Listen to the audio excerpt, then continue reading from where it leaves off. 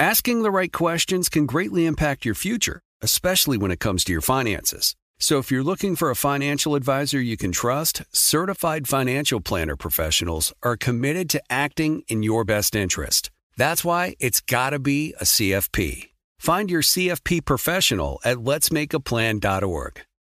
Hey, it's Danielle, Will, and Ryder from Pod Meets World. Thanks to our friends at Hyundai, we were able to record a very special episode for you guys at the one and only, wait for it, Boy Meets World House! Take a listen.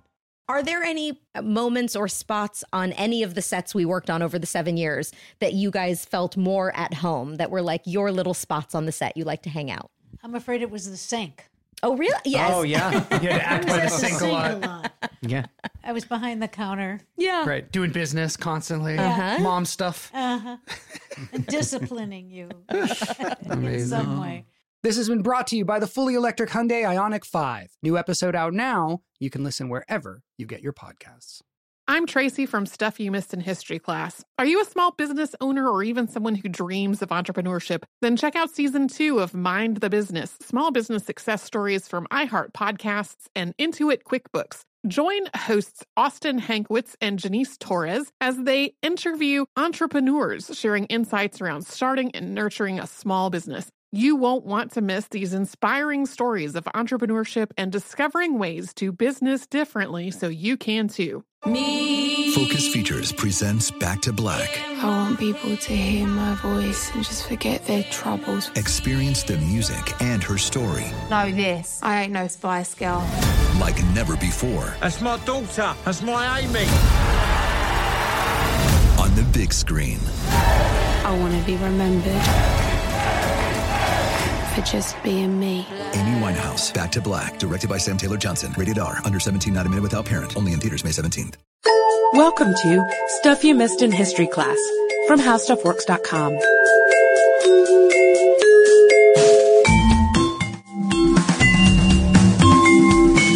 Hello and welcome to the podcast. I'm editor Candace Gibson, joined today by staff writer Josh Clark. Hi Candace, how's it going? Oh, well, it's been raining today. It has been.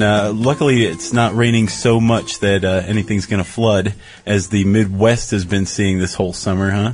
Indeed. There's been a lot of flooding out there, although nothing that comes even close to the stories of the Great Flood. Yeah, and great it was.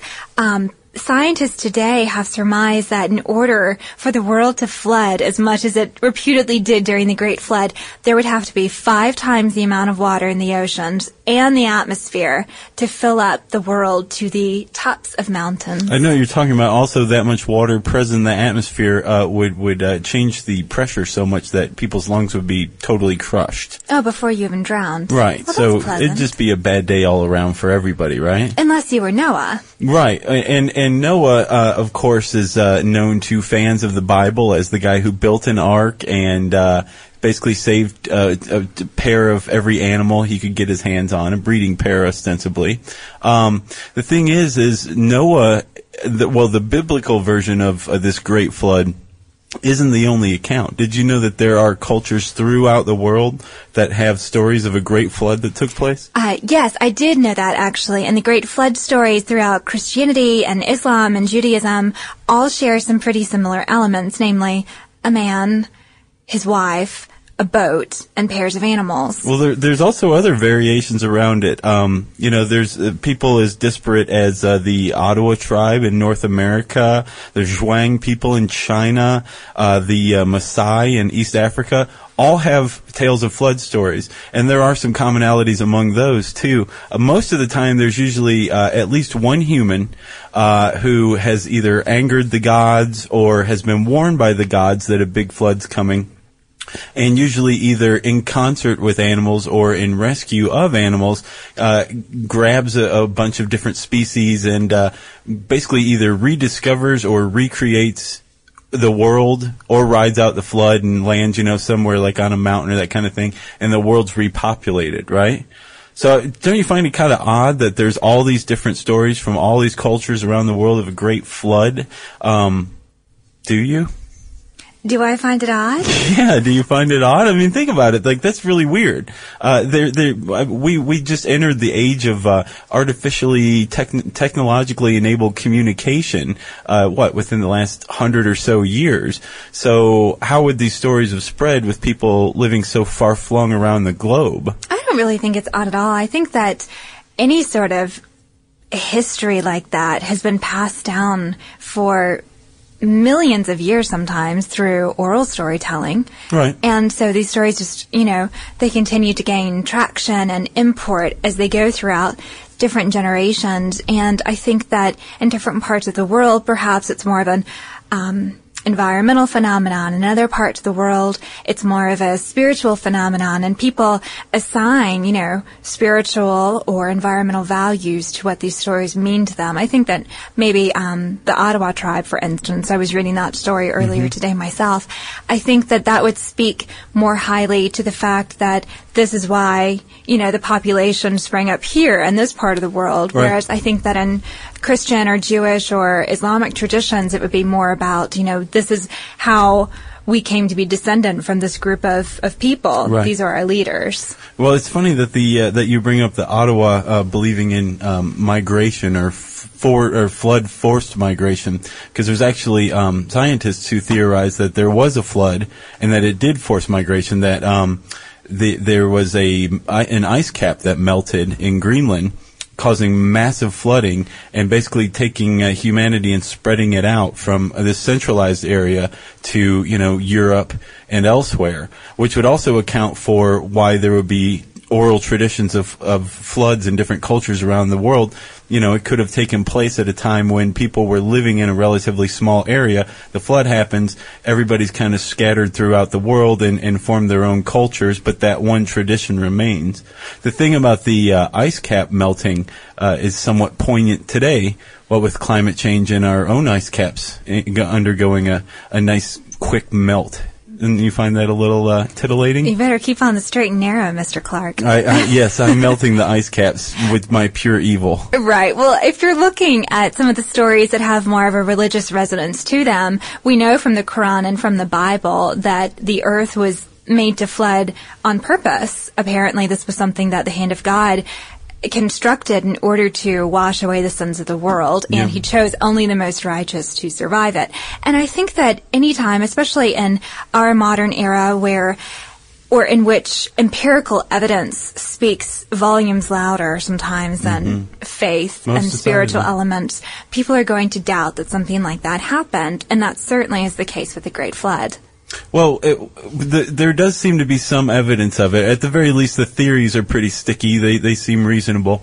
But if you start to look into the fact that Noah pops up in different religious texts, and even further back than that with the Sumerians and the Babylonians, that kind of lends a little credence to the existence of some guy with a boat. When you get down to the brass tacks, apparently the boat that Noah built was, an acre in size. Yeah, according to the Book of Genesis, it was 300 cubits long, 50 wide, and 30 tall. Which is enormous. It is. It's like, that's an acre. And I mean, in this day and age, it's tough to imagine.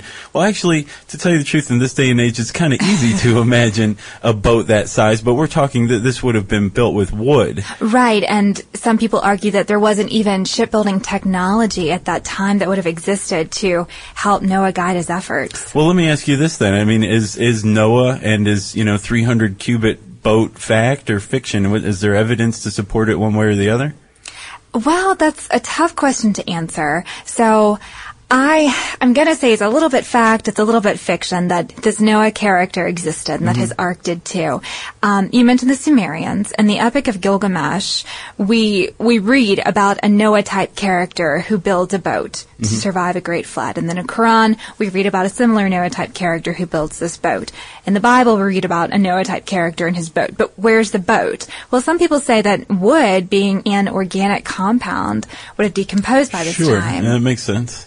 But people ask, if the waters of the world rose to the tops of the highest mountains, the ark would have settled somewhere. So where is this boat? Well, scholars have proposed, based on the answers given in the Bible, it would have been either Mount Judai or Mount Ararat.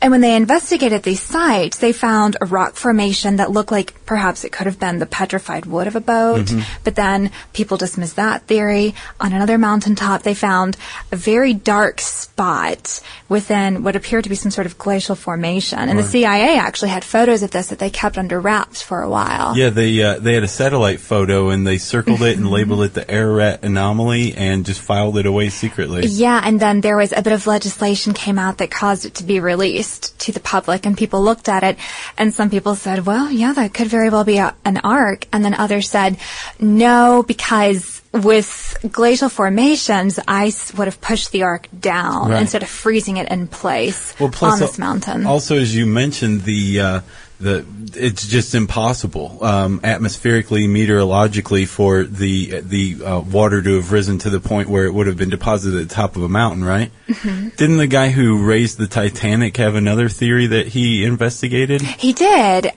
This was Robert Ballard. He found the Titanic, as you mentioned, so he went diving at the bottom of the Black Sea to see if he could find any remains, and he didn't. But that's not to say that the Ark didn't exist and that it was never built. It could be simply that it wouldn't have sunk near the Black Sea. Perhaps there was a different locale. And so really it comes down to a question of, how much evidence do people really need? It sounds like it comes down to a question of faith. There you go. So if you want some empirical answer to whether or not the Ark existed, you could simply say the wood disintegrated, or skeptics could say it never really did happen. But we know for sure that there was the possibility that the world could have flooded based on the annual rise and fall of the Tigris and Euphrates River, or it could have been an ice cap. Whether or not anyone built an ark to withstand the flood is a question that I think people have to answer on their own. If you want more facts about it, you can read Did Noah's Ark Really Happen on HowStuffWorks.com. For more on this and thousands of other topics, visit HowStuffWorks.com. Let us know what you think. Send an email to podcast@HowStuffWorks.com.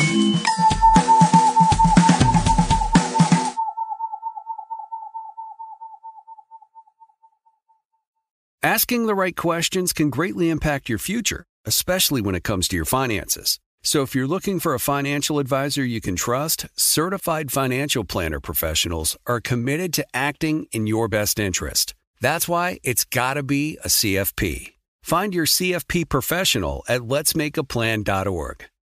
We are the voice of NASCAR. The green flag is in the air, and we are underway. The Great American Race. The Motor Racing Network. NASCAR Cup, Xfinity, and Craftsman Truck Series Racing live on your hometown radio station and MRN or NASCAR.com. Martinsville, Talladega, the Chicago Street Course. We have the side-by-side action and last lap passes for the win. Photo finishes. Ryan Blaney will win. The voice of NASCAR, the Motor Racing Network.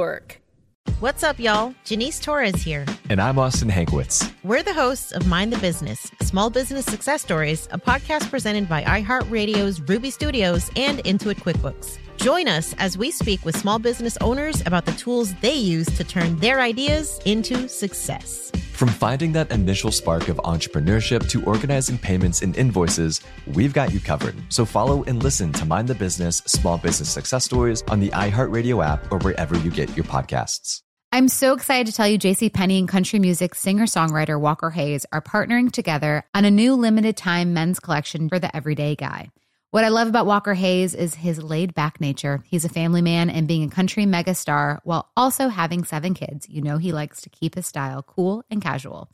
This new collection is perfect for the guy living the t-shirt life or someone wanting some fresh options that feel just as good.